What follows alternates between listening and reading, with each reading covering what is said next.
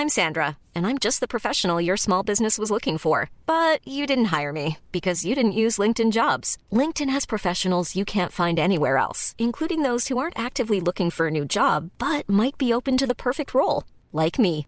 In a given month, over 70% of LinkedIn users don't visit other leading job sites. So if you're not looking on LinkedIn, you'll miss out on great candidates like Sandra. Start hiring professionals like a professional. Post your free job on linkedin.com/people today.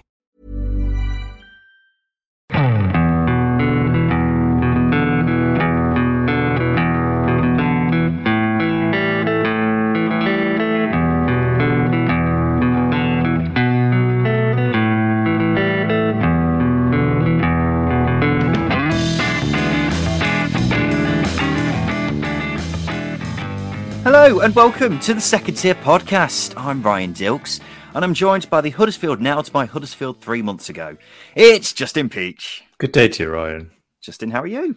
I'm very good, thank you. It's been a very nice, quiet weekend. I've not seen any live football, though, since the season started, so we're 2 weeks in. Haven't smelt any grass at all. It's quite sad.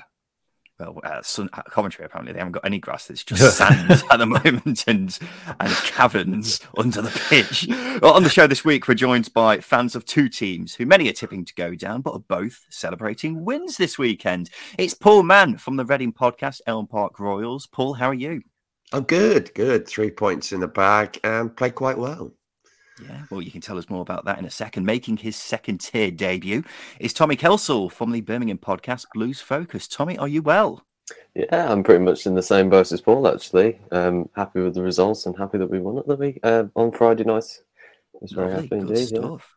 Good stuff. Well, welcome to the number one championship specific podcast, the second tier. Thank you for joining us wherever you are. We're going to run through all the games in the championship from this past week, and then we'll talk about some of the news from the past few days, and then we'll finish off with Simon Grayson's Hateful Eight right at the end. So Reading got their first win of the season by coming back from a goal down to beat Cardiff 2-1. Paul, how was the game?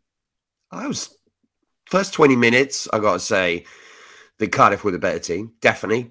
Got a ridiculously easy goal from a set piece, stupid free kick, gave it away. But after that, after we scored the penalty, game changed completely. Cardiff were really poor. I didn't see a lot of issues with them. I've seen a lot of people saying that they've improved from last season. The managers come in and they changed the way they played.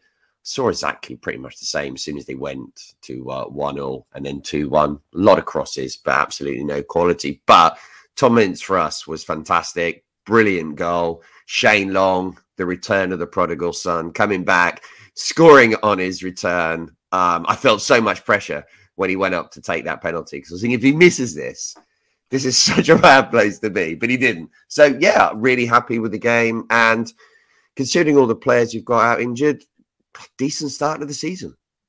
Yeah, as you say, Shane Long scoring his first Reading goal in 11 years, but it was overshadowed a bit by a worldie from Tom Ince. We have seen glimpses of the Tom Ince of old in a Reading shirt, haven't we, Paul? How important do you think he'll be for the Royals this season compared to other players? Oh, I think he's going to be a huge player for us if he can stay fit, especially as John Swift has left. He's that player that might be able to make a difference in games and score a goal when you don't expect it. Yesterday, a prime example. I mean, that is an absolute quality strike. You'll do well to find a better struck shot in the whole of the championship yesterday. It was a bullet. When you were there, I was there live, and just seeing it, you're thinking, that's going in. And it did. And that was like the great thing. You get that one moment in football. So, yeah, I think the quality showed and the impact he can have on the team could be huge. I just hope he stays fit because we are an absolute car crash for injuries. We just seem to love them. Well, he's not going to get dropped anytime soon, is he? Quite the turnaround for Cardiff, isn't it, Justin? Going from beating the favourites for promotion on the opening day to losing to one of the favourites for relegation. Yeah, it's interesting. I just thought they came up against a different kind of opposition where Reading were happy to sacrifice the ball. They put a lot of onus on Cardiff and how effective they are in possession. But unfortunately, it just didn't work out. As Paul mentioned, they just resorted to just putting the ball in the box after going behind, or Reading equalised as well. I will say that Ryan Winsell, Cedric Kipre and Collins at left back were all very effective for Cardiff and probably one of the better things to come out of that game. But yeah, it was much of the same of last season for Cardiff. And it's worth pointing out that Cardiff haven't improved. They just changed the style of play. It's a point where they've got to be improving. They've got to be getting results. And that's going to be a difficult thing for Morrison as he faces different tests as the season goes on. Well, as I say, Paul, Reading are one of the favourites for relegation with the bookies before the season started. How do you rate your chances of staying up? Oh, touch and go. I've got to be completely honest there. I mean, for me, my number one objective is staying up. I'm under no illusions that we're going to be making any playoff push or anything. I mean, I hope I'm totally wrong, but we're just one or two injuries away from a real major issue. I mean, we haven't got Joe at the moment, so we're picking up the wins and we played okay. But yeah, for me, it's all about staying in the Championship this season, because also if we stay up, we then have the golden opportunity of our owner being able to go absolutely crazy again because the embargo will have gone. So who knows? We might be back here again in 2 years' time, but we can worry about that then. Let's go to Birmingham. They got their first win of the season at home to Huddersfield, winning 2-1. What a performance this was from Blues, Tommy. Absolutely. I'm very happy that we played in such a great way. I was quite surprised, really, because of the, I don't know, perhaps lack of first-team players that we seem to have.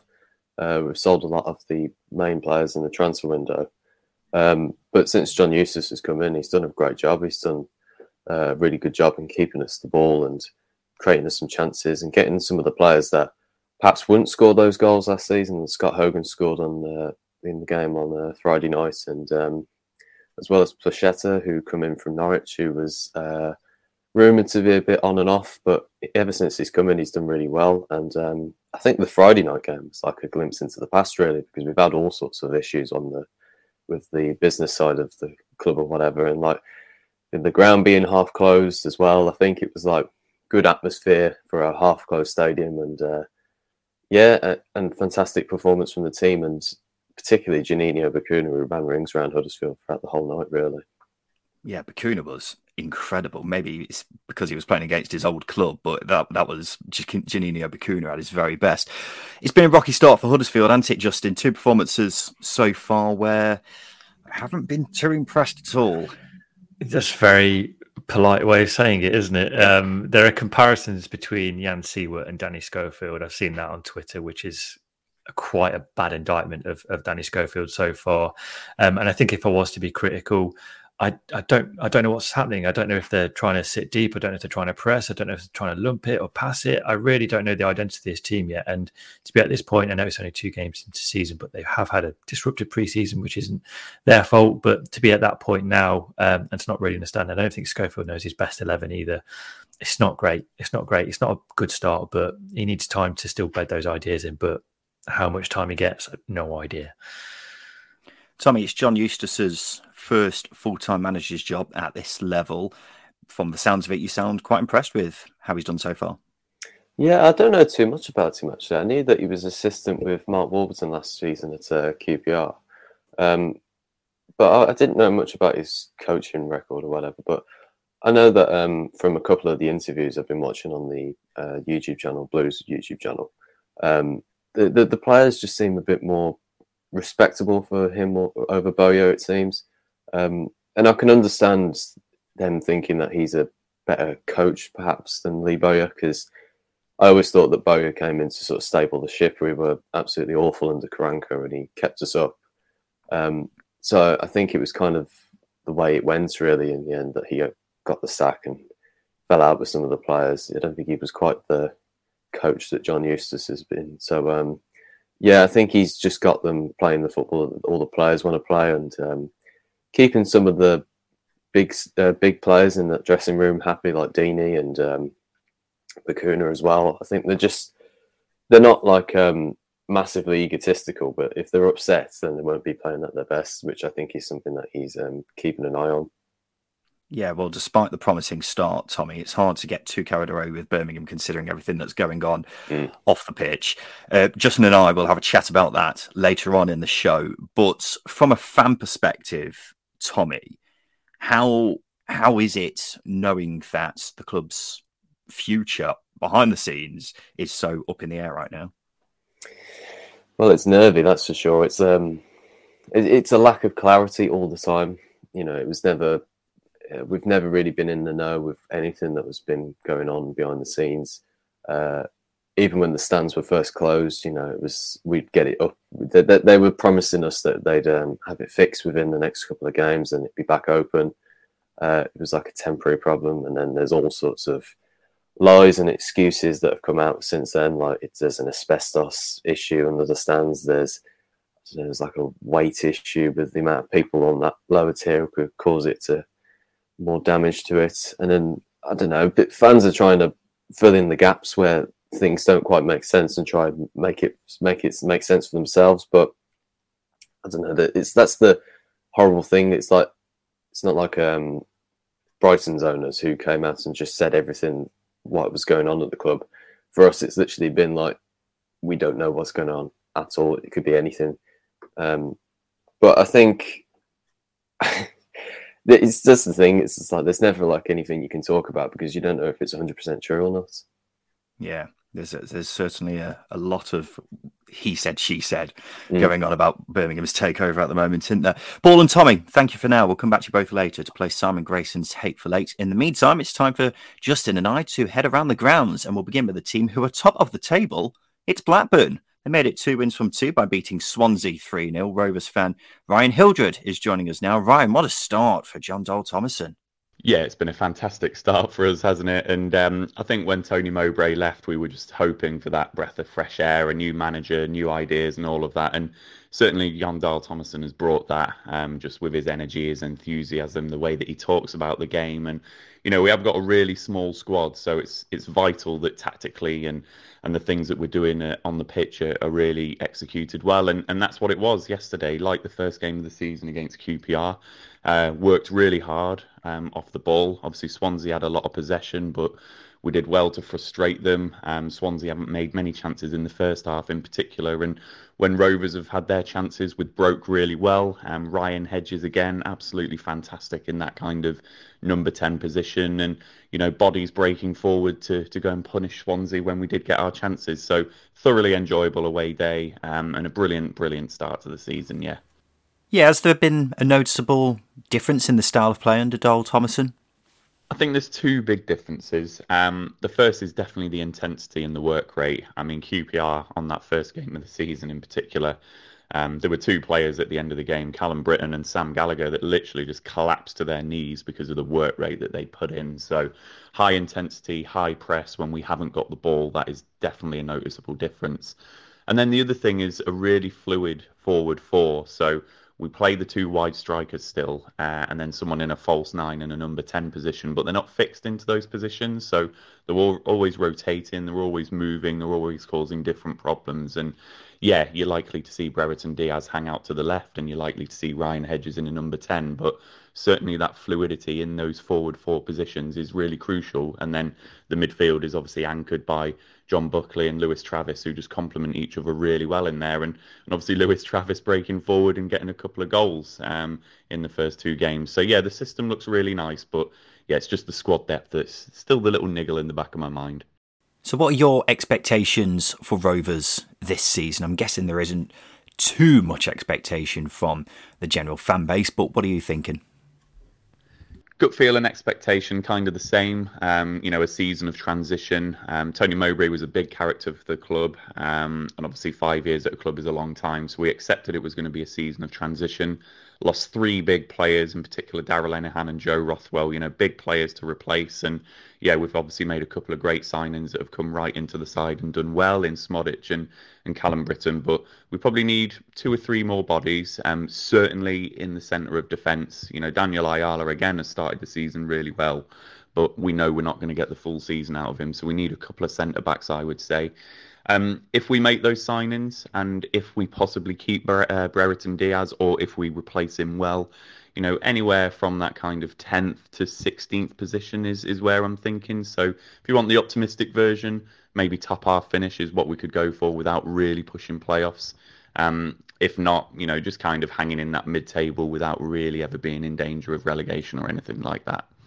Cheers, Ryan. Justin, at the start of the season, if you ask people who would be top of the Championship and top goal scorer after 2 games, I'm not sure many people would have said Blackburn and Lewis Travis, but here we are. What a start for Rovers. Yeah, it's been brilliant, hasn't it? I think, yeah, as you say, don't think many would have expected a start as clinical as this, shall we say. I think the only criticism you could have of the start under Thompson so far is probably not creating too many chances, but it's still very early days, isn't it? But they are solid. They are keeping clean sheets. They are keeping opposition out, as we saw this week with Swansea. A very good Swansea side as well. I know Kaminsky was fairly busy, but the way Blackburn sort of got back into their shape and were able to counter-attack and exploit Swansea's high line and commitment to play very high up the pitch, I thought it was very effective and really a good watch. And as you say, they bode their time, got their goals and got 3 points, a 3-0 win away from home. What more can you ask for? Yeah, going back to what you were saying, people may hear the 3-0 scoreline and think it was a dominant performance, but it wasn't really. They had 5 shots and scored from 3 of them. But Ben Brereton Diaz got one of those goals very nicely taken, very much like the Diaz we all know and love. So that's a promising sign at the very least. The thing that's really impressed me about them is how defensively sound they've been. They haven't conceded a goal yet. Some people may say, so what, it's only 2 games. But it's the context around that. Out of all the teams who have played 2 games, they've got the lowest expected goals against them and have faced the second fewest shots. And you've got to keep in mind they've lost their best defender in the summer in Darragh Lenihan. Ryan Nyambe's gone as well. This is all topped off with the fact they've got a new manager who's never coached in this country before. So a really promising start. I won't by any means be getting carried away and be tipping them for big things after just 2 games, but it's certainly a good start to life under Darl Thomason without a doubt. As I was alluding to a second ago, Justin, I don't think Swansea were actually that bad, considering they lost 3-0. But at the end of the day, it's a 3-0 loss at home against a team many people aren't expecting big things from this season. No, it will look worse than it is. And obviously a lot of people would have tipped Swansea to finish quite high. So I imagine expectations of Swansea fans would be, a better than a 3-0 scoreline this early on in the season, to be very blunt about it. Yes, speaking of blunt, they're blunt in front of goal. I think that's the thing that let them down. In terms of passes as well, they dominate large periods of the game, or they dominated large periods of the game without really doing too much. If you look at the amount of passes that Swansea made compared to Blackburn completed just 292, Swansea 708. So it is that same issue that can come into Russell Martin's teams, where they will pass without really being too effective. So I think it's just a case of trying to find that balance between not being overly passy to being more clinical in their attacking play. They're being very passive. I think it sounds a bit old-fashioned when you say, they're trying to walk the ball into the net, but at times it does feel like that with Swansea, doesn't it? They are the definition of a team trying to walk it into the back of the net. And when you've got 2 players like Obafemi and Pirro, I don't think you really need to be doing it that much. Sure, it's difficult to break teams down when they've got so many players behind the ball, but they need to try and find that cutting edge that we had concerns about at the beginning of the season, didn't we, about that cutting edge, and it needs to make more of an appearance in the next few games. To be fair, Swansea started badly last season, didn't they? It may take a bit of time for everything to click together, and when they click together it might be very good, but only time will tell, won't it? QPR 3, Middlesbrough 2. QPR were 3-0 up after 40 minutes before Borough managed to claw 2 back. England's hero at the Women's Euros, Chloe Kelly, was presented on the pitch before the game. She's a big QPR fan and she would have liked what she saw here, wouldn't she? Well, the first 40 minutes anyway, because I imagine she was a bit nervous for the rest of it. Chris Willock scored an absolute worldie, picked up the ball well in his own half, carried it 30 yards from the opposition goal before producing a wonderful strike into the top corner. Justin, what a goal that was. Yeah, I think we were saying last week that just about goal of the season contenders and how many more they'd be over the course of the season, and lo and behold we get one the week after. It really was a worldie. It really was a goal of the season contender, because not only does he evade the cynical tactical attempt to bring him down by Isaiah Jones, but he also holds off, I can't remember who was closing him down, but he holds him off and he keeps his balance, and not only does he keep his balance, but he then pulls off the shot he pulls off. It really was a tremendous strike from a talented player who we love, and I'm sure we will love over the course of the season even more. Yeah, he's playing on the right wing here, which we saw him more playing centrally last season. So whether this is Michael Beale's attempt to try and fit everyone into the same lineup, I'm not too sure, but we'll see.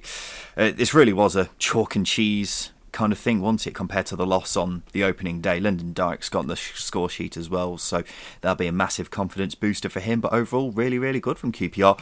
Not a great day at the office for Borough, though. The loss, Darren Lenihan being sent off, new signings Zach Stefan making a proper mess of the second QPR goal. They also spurned some really good chances. Not great, Justin, was it?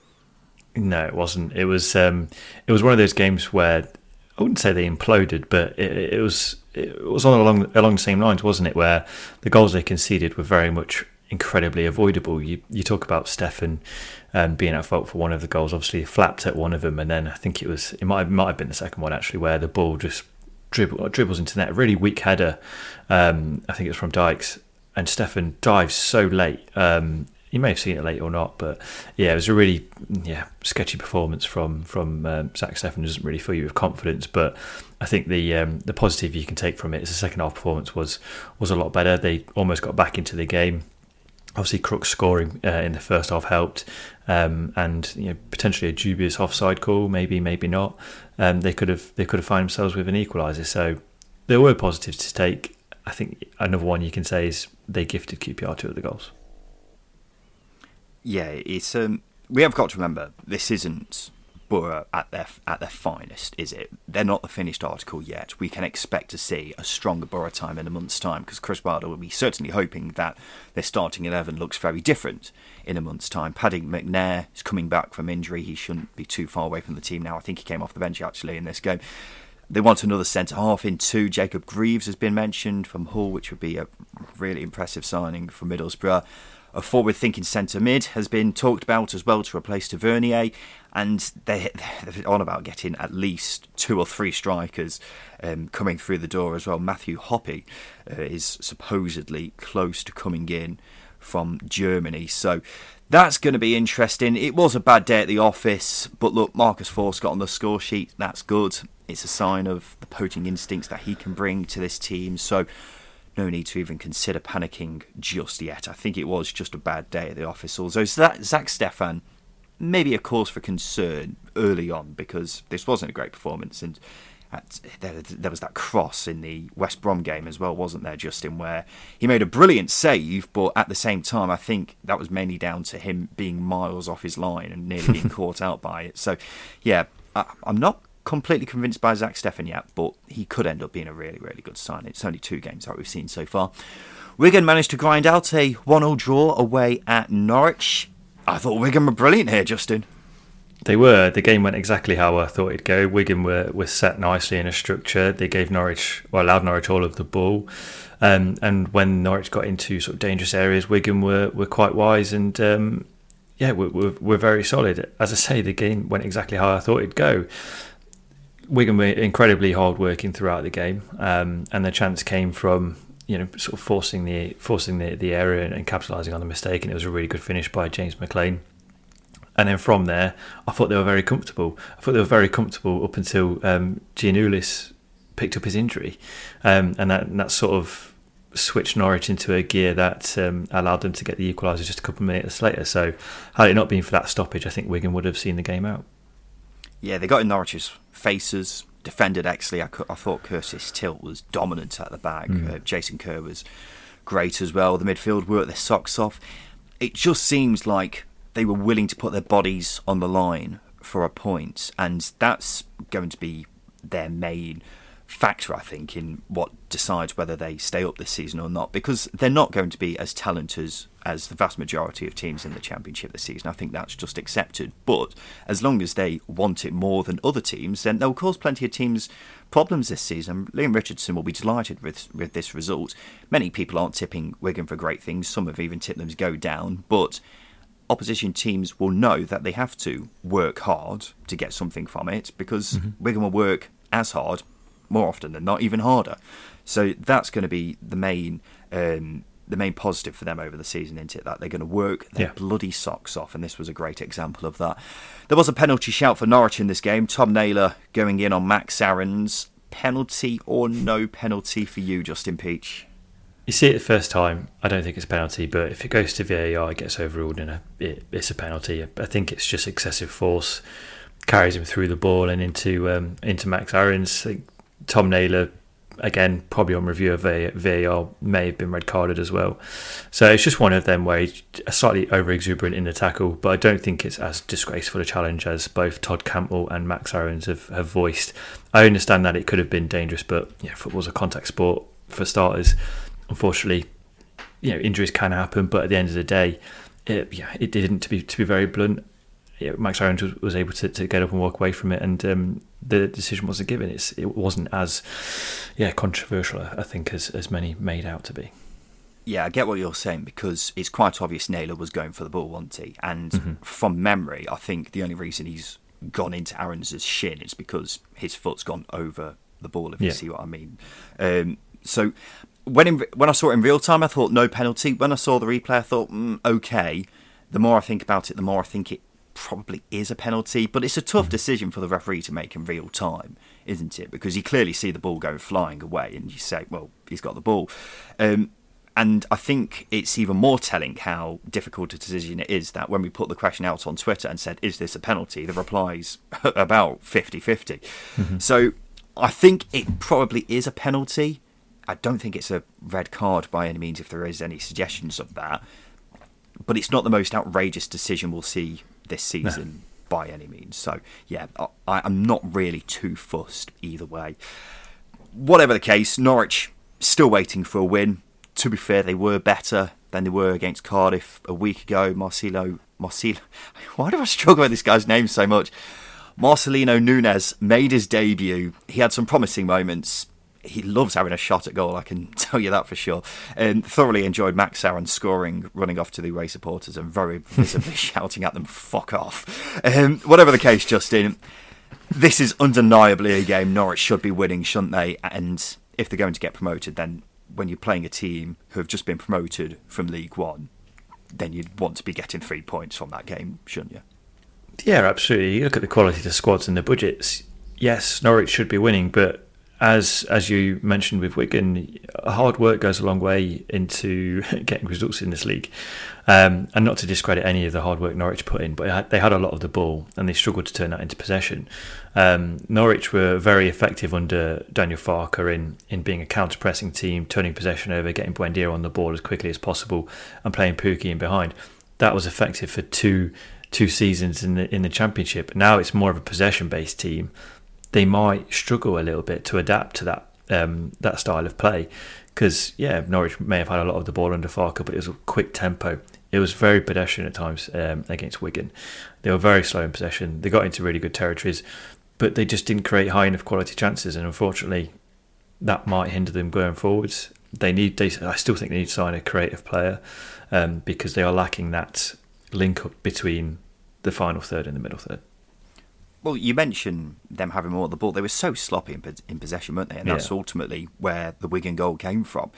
And after that, when Norwich scored, aside from that goal, they didn't really create anything in the way of serious chances, did they, from memory? So that's worrying. Yeah. Of course, Wigan defended brilliantly, but when you've got so many quality players like Norwich do, I think they should be at least... If they went in there and created some great chances, but they just couldn't put it in the back of the net, I'd kind of understand it. But that wasn't really the case, was it? Maybe Gabriel Sara, when he is fully, in the first team, that may change, but we'll have to wait and see, won't we? Justin, let's have a quick break. After that, we'll talk about Sunderland's win at Bristol City and Sheffield United beating Millwall.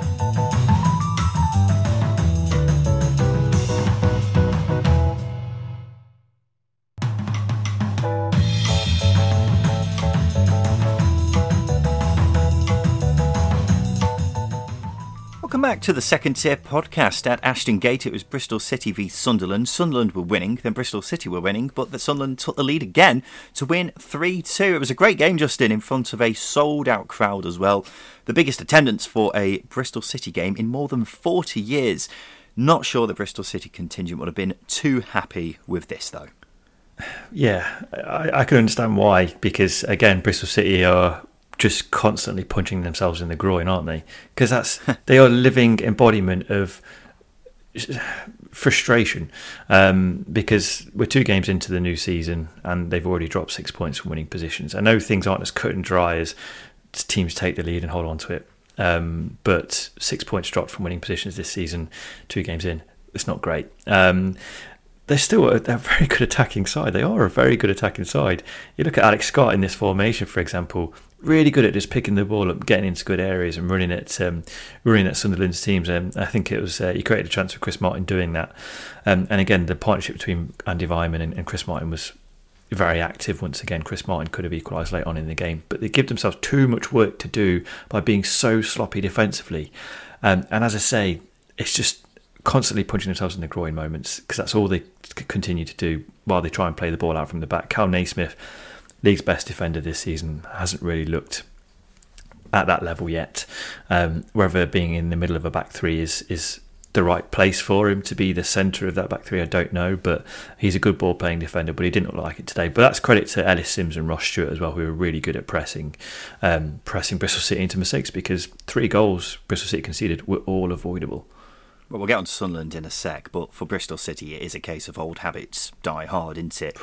And it goes back to what I was saying before the season started. I'm by no means declaring that I was right about Bristol City, but of course there's a long way to go in the season. But I had my concerns about Nigel Pearson, and when a team consistently loses points from winning positions, even despite a change in the playing personnel, you've got to ask, whose fault is this? And it's got to be the manager's fault, Justin. Bristol City lost 35 points from winning positions last season.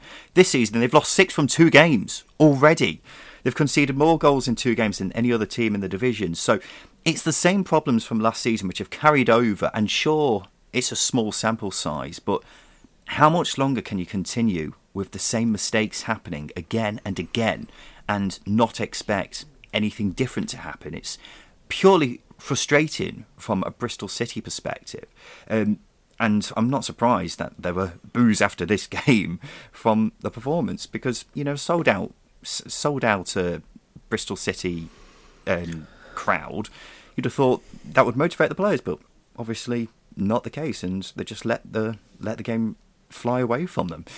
Let's talk Sunderland, Justin, because Ellis Sims scored 2 on his Sunderland debut, both very well taken. I thought he was exceptional.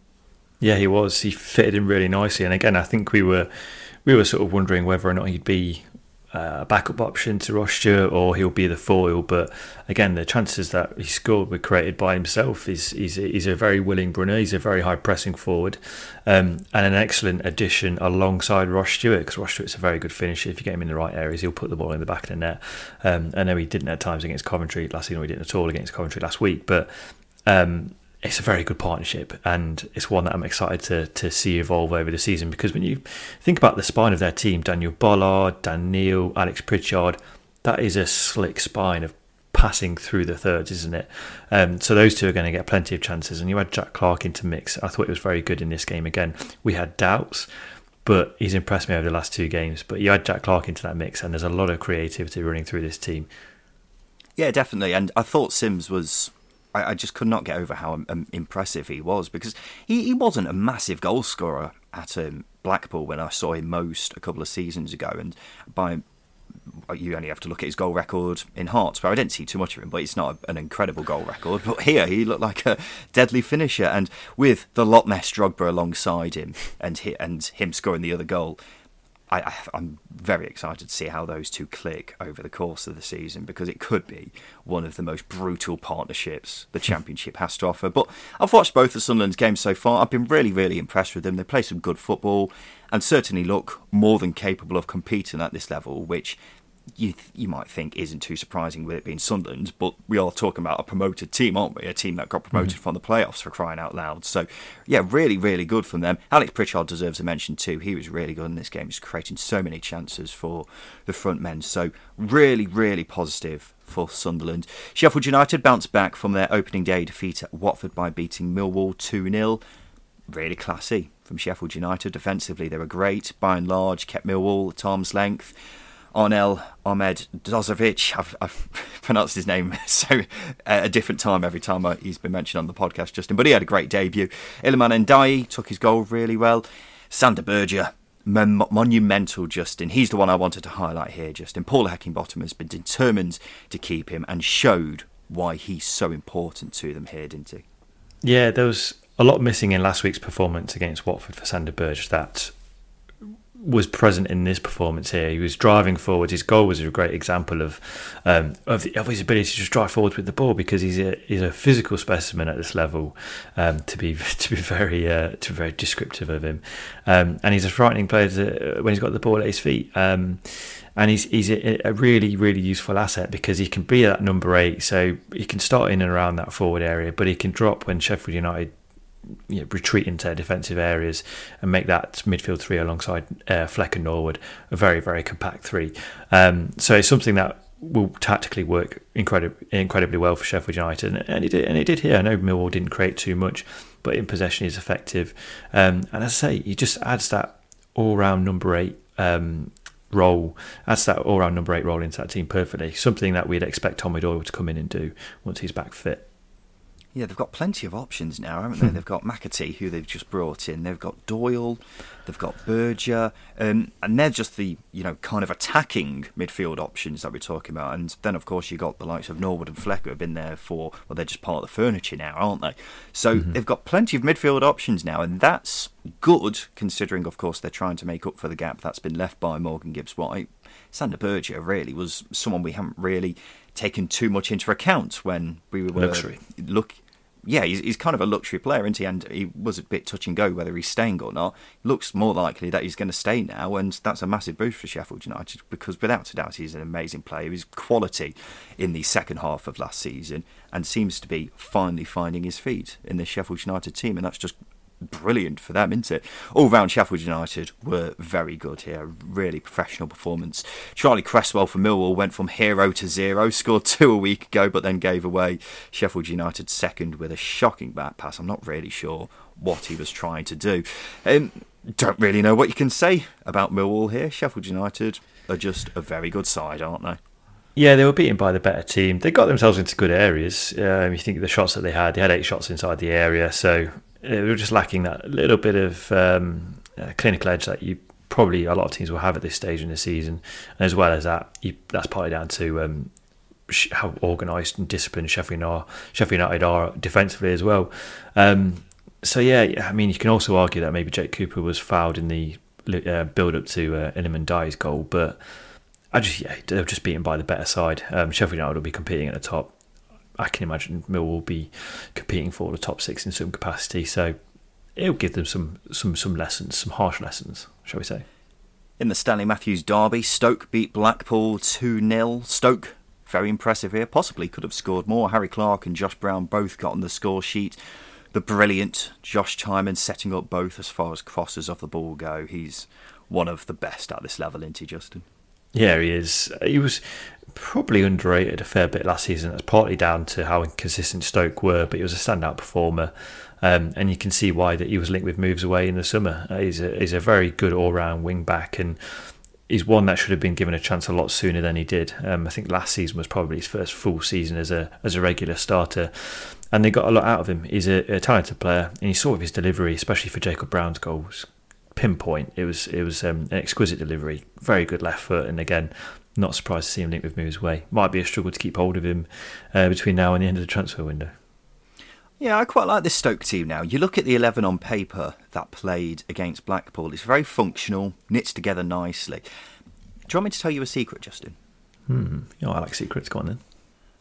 I've seen this week that they've been linked with Matt Clark, who was at West Brom last season. Brilliant defender. Do Stoke need more centre-halves? Don't think so, but I'm not going to complain if they get him in because he's a quality player. And I look at this squad that Stoke have, plus Matt Clark, plus Harry Souttar and Nick Powell when they're back from injury. It's very good. I'm low-key quite excited about Stoke. It's not got anything to do with the performances we've seen so far. The two have been very Jekyll and Hyde in that respect. But when you've got that 11 together, I struggle to see much of a weakness. And that is, of course, with the caveat that everyone's got to be there fighting fit, which has been a problem in recent years. But I'm not getting carried away because we know that we shouldn't do that with Stoke. But I'd certainly say to any non-Stoke fans that they're one to keep an eye on. That's all I'll say for now. Blackpool were unlucky that Jerry Yates isn't about 2 inches taller. He had the best chance when a cross was fired in. They just couldn't get his head on that. They played all right, though. They just had the moments, didn't they? It was just not one of their days, really, was it? Sexy Burnley v Luton ended in a 1-1 draw. Burnley dominated most of the game, but didn't really create many significant chances. And being honest, I thought Luton were fully deserving of a point.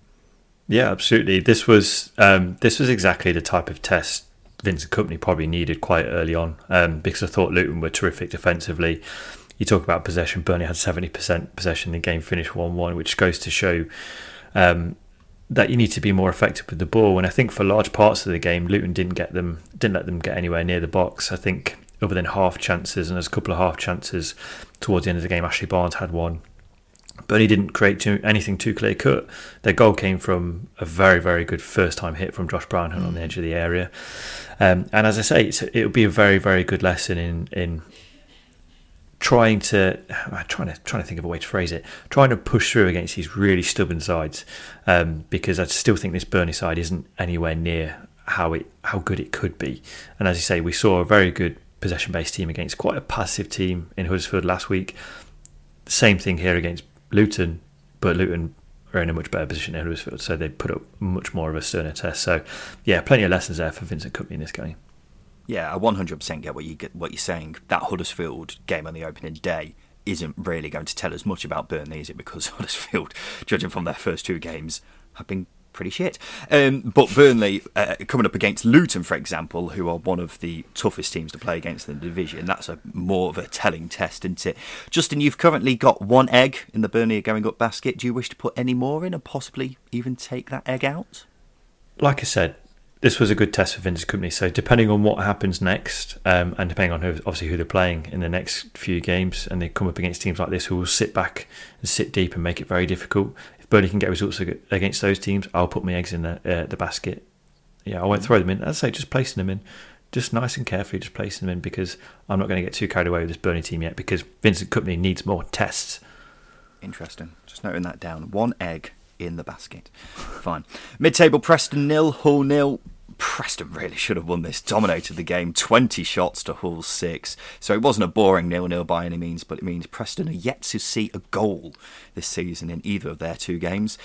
Now, this Sunday afternoon, it was meant to be Coventry v Rotherham, but that game has been called off because of the quality of the pitch. It's been deemed unsafe and unplayable. It's because the Coventry Building Society Arena has been used for rugby sevens matches at the Commonwealth Games, as well as music concerts over the summer.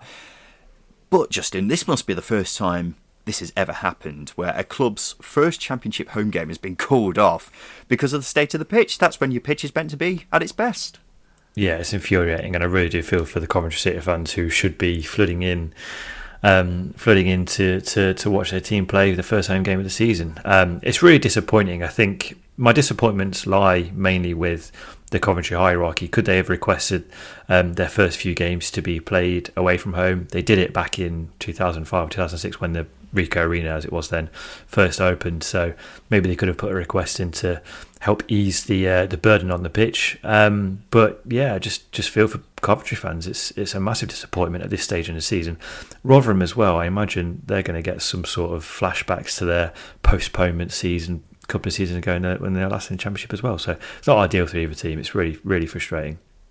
It's embarrassing from a Coventry perspective, isn't it? The club chief exec even admitted it was to local radio. But the thing is, it's not their fault because they don't own the stadium. So it's up to Wasps, the rugby club, to make sure it's up to scratch. And that's clearly not the case. The pictures of the pitch are proof enough, aren't they? But by all accounts, it's full of divots and craters and also just covered in sand. It looks like it's basically a beach at the moment with bits of grass popping out the sides of it.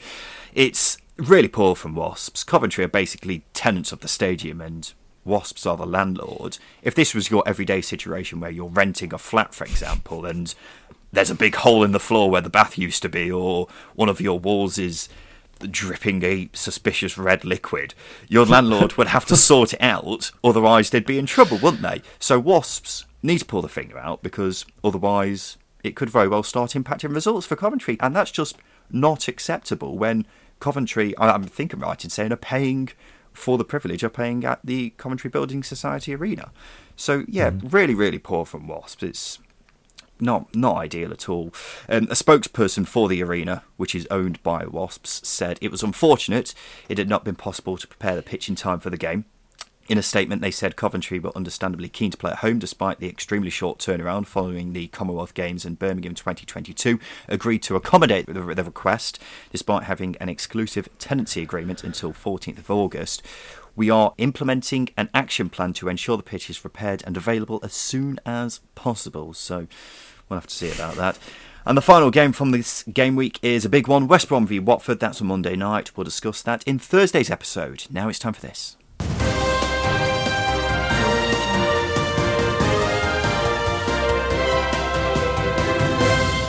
Yes, it's time for the news. Let's begin with some transfers, Justin. Maxwell Cornet has left Burnley. He's been sold to West Ham for just over 17 million. I thought for a brief moment he might actually stay, but similar to Dwight McNeil last week, it's not a huge surprise, is it? No, quite disappointing. It would have been quite fun to see him in the Championship because he impressed me in the clips that I saw of him in the Premier League last season. And yeah, it's not a surprise. Gives Burnley a bit more cash to go and find some creative players because from a perspective, playing out wide, they don't have many options. They've got Goodmanson, who's been injured for a while. I know Scott Twine can play out there. So, yeah, they're just lacking options. They need to increase them. I think the thing that disappointed me most about his transfer is West Ham didn't recreate his badge pointing for his announcement picture. That was a sad moment. Very sad. Incredibly sad. Burnley have signed winger Manuel Benson from Royal Antwerp on a 4-year deal, so kind of a like-for-like replacement, I suppose. Sheffield United have loaned in midfielder James McAtee from Man City. The 19-year-old is very highly rated at the Etihad and made 6 appearances for the first team last season, including some in the league. He's also the brother of John McAtee, who's just joined Luton Town. Seems an exciting move, Justin. Yeah, absolutely. He's very highly rated. There are a lot of teams linked with him. To bring him in on loan, he's one of those players that is very highly regarded by Pep Guardiola, which is always a positive. And as you say, yeah, it adds that creative element into that Sheffield United forward line, which is looking frighteningly good at the moment. I'm really interested and intrigued to see it evolve throughout the season and how Heckingbottom gets the most out of them, because he's got a lot of options now, and these loan signings are never cheap either. So it'll be interesting, as I say, to see how he shoehorns these players into the team. Well, McAtee and Doyle in midfield, they could be remarkable together, couldn't they? And this may be a moment at the end of the season where we look back and say how good a signing that was. Yeah. On the other hand, he might not be as effective as we think.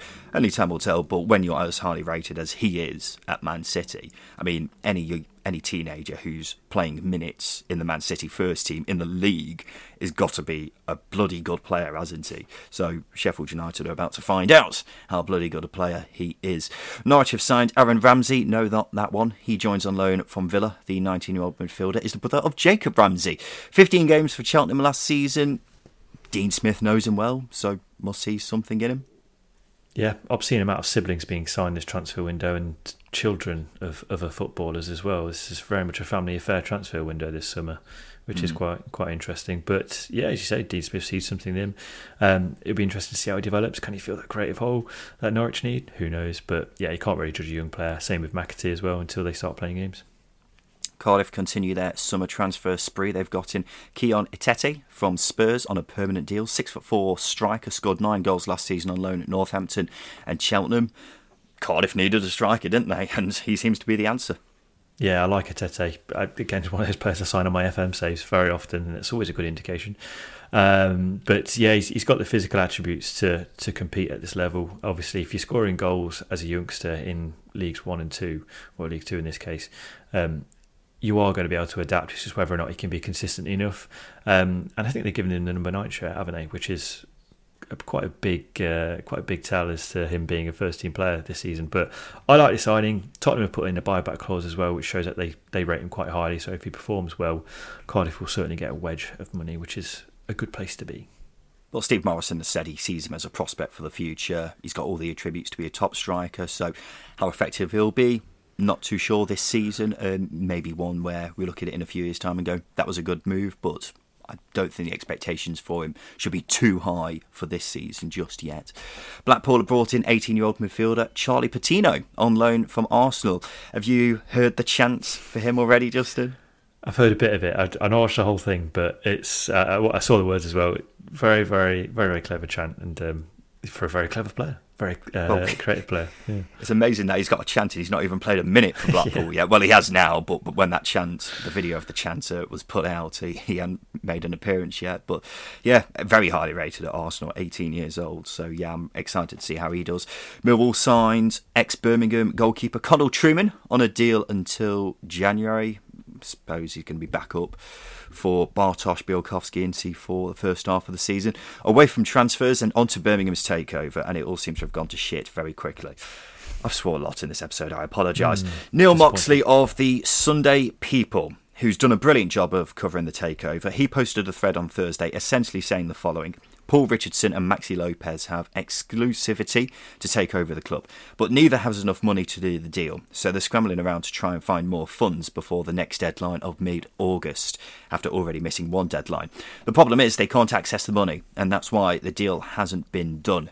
Now, the Daily Mail is reporting the takeover is being delayed because of concerns they might be being backed by Russian money. The FL are in the process of scrutinising the source of the funding after being tipped off that some of it may have been provided by Russian business interests in Cyprus. Whatever is actually happening with this, Justin, the long and short of it is this. The whole thing stinks, doesn't it? And we had the whole Bassini fiasco before. Now we've got this, and it doesn't sound any better, does it? I mean, it sounds better than Bassini. Anything's better than Bassini to an extent. Is it? But you've got to... I think so.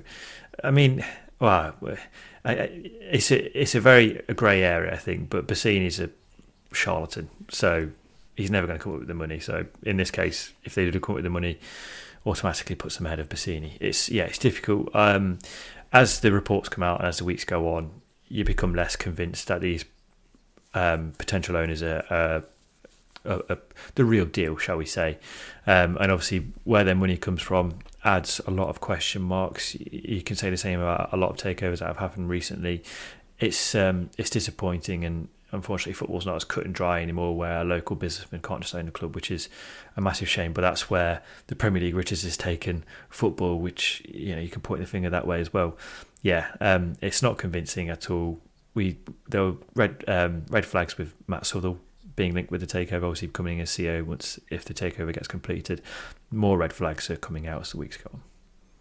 Yeah, I don't think Birmingham fans should want this to go through. It seems like these guys aren't much better than the ones they've already got in. I know nobody likes the owners at Birmingham right now. That's completely understandable, but you shouldn't be, trading in a bad hand for a hand that's arguably even worse from the sounds of it.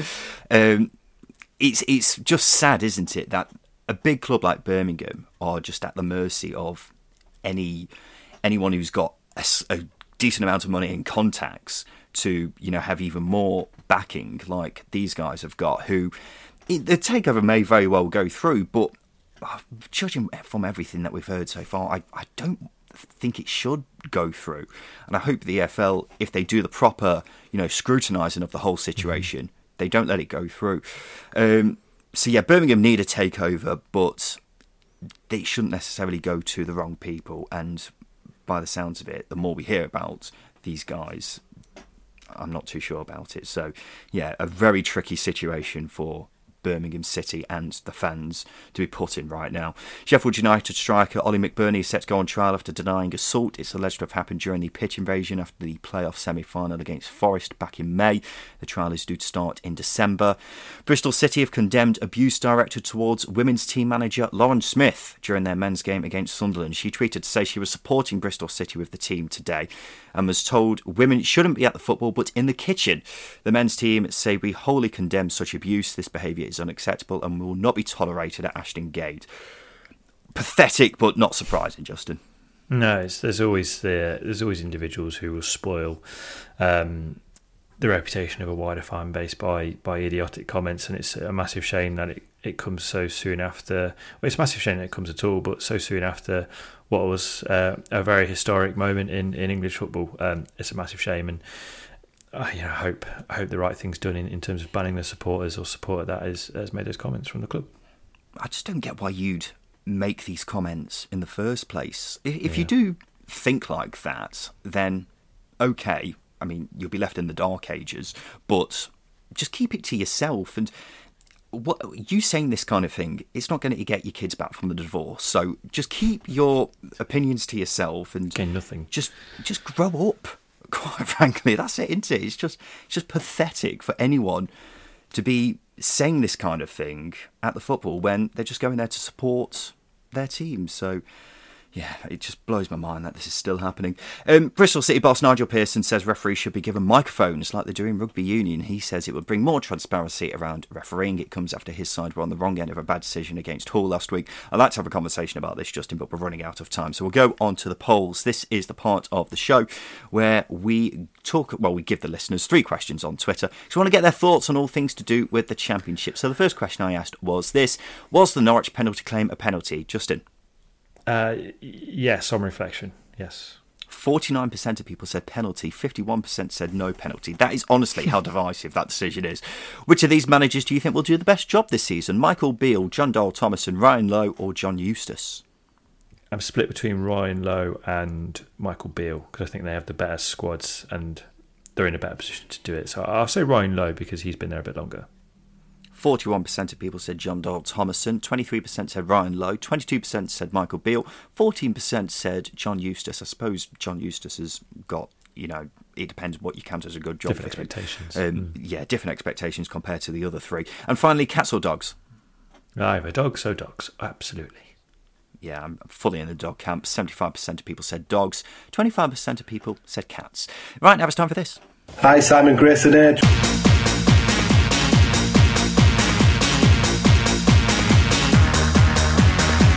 Yes, it's time for Simon Grayson's Hateful Eight. Welcome back to the show, Paul Mann from Elm Park Royals and Tommy Kelsall from Blues Focus. So I'm going to ask the boys here to name 8 of a certain subject. All they've got to do is work together to name all 8. So, for example, if I would say name the 8 highest scoring players who played in the Championship last season, and Paul would say Mitrovic, that's 1 down, and Tommy would say Solanke, that's another down. But if Justin would say Jordan Hugill, then he'd be out. So what you need to do, chaps, is give me all 8 answers without all of you being eliminated. So last week, we did the 8 smallest stadiums in the Championship. This week, I want you to name the 8 biggest stadiums in the Championship based on capacity. I don't need you to name the stadium. You can just say the club if you really can't remember what it's called. And just to remove any doubt, we're going to ignore any overdue work that's being done at grounds, which should give you a little hint about one stadium in particular. So with that being said, Tommy, do you want to name one of the 8 biggest stadiums in the Championship? The Stadium of Light, would that be one? That's not the one I was expecting you to say, but there you go. The Stadium of Light, Sunderland, 49,000, the biggest in the Championship. So that's 1 down. You've got 7 to go. Paul, you can go next. Sheffield United. Yes, Bramall Lane, a tad more than 32,000. That is the 4th biggest stadium in the Championship. Justin? You've got the Riverside. Yep, absolutely. That is the 2nd biggest stadium in the Championship, just under 35,000 at the home of Middlesbrough. Tommy, your go? I'll go Cardiff's ground. Cardiff's ground is correct. Just over 33,000, the 3rd biggest stadium in the Championship. So far, gentlemen, you've got the 4 biggest stadiums. Now it's on to the next 4. Paul, your go. Coventry. Yep, the Coventry Building Society Arena, slightly more than 32,000. Justin, your go. 3 remaining. That's the one I was going to go for. Swansea's like 20,000. I don't think that's up there. I can't think of any teams now in the league. Oh, God, mine's gone blank. Yeah, absolutely Tim Pot, isn't it? I'll go with the Medeski. 25. No. The Medeski is not on there. What I usually do when I make this is make a list of the teams who are just missing out, but the Medeski is not even on that list. So wow. That's how far off they are. So Justin is out. That means it's down to Tommy and Paul. Tommy, your go. Would Ewood Park be on there? It absolutely would. Blackburn's home has a bit more than 31,000. So you're absolutely correct. Paul, 2 remaining. I don't think it's on there, but I'll go Carrow Road. Carrow Road is 500 seats too small for this list. So you've just missed out. That means it's down to Tommy with 2 remaining. I thought I gave a massive hint at the start that one of them was having work done. Yeah. Well, I'll go for us, Blues.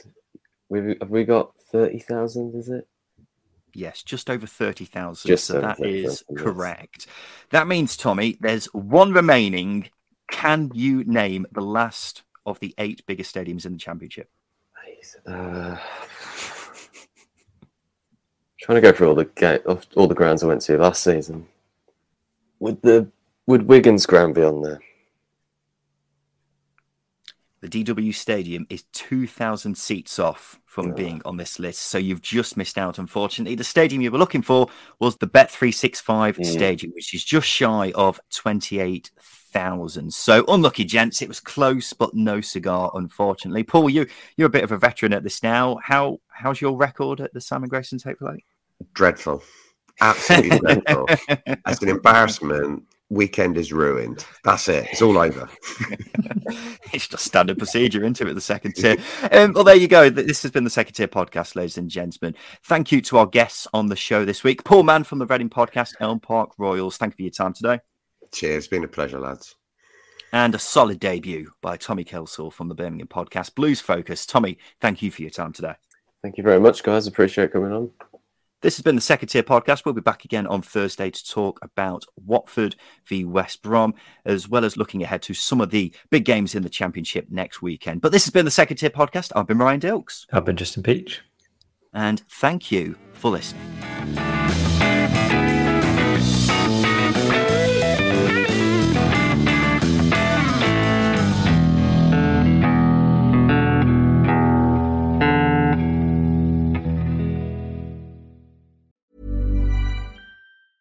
Mom deserves the best, and there's no better place to shop for Mother's Day than Whole Foods Market. They're your destination for unbeatable savings, from premium gifts to show-stopping flowers and irresistible desserts. Start by saving 33% with Prime on all body care and candles. Then get a 15-stem bunch of tulips for just $9.99 each with Prime. Round out Mom's menu with festive rosé, irresistible berry chantilly cake, and more special treats. Come celebrate Mother's Day at Whole Foods Market.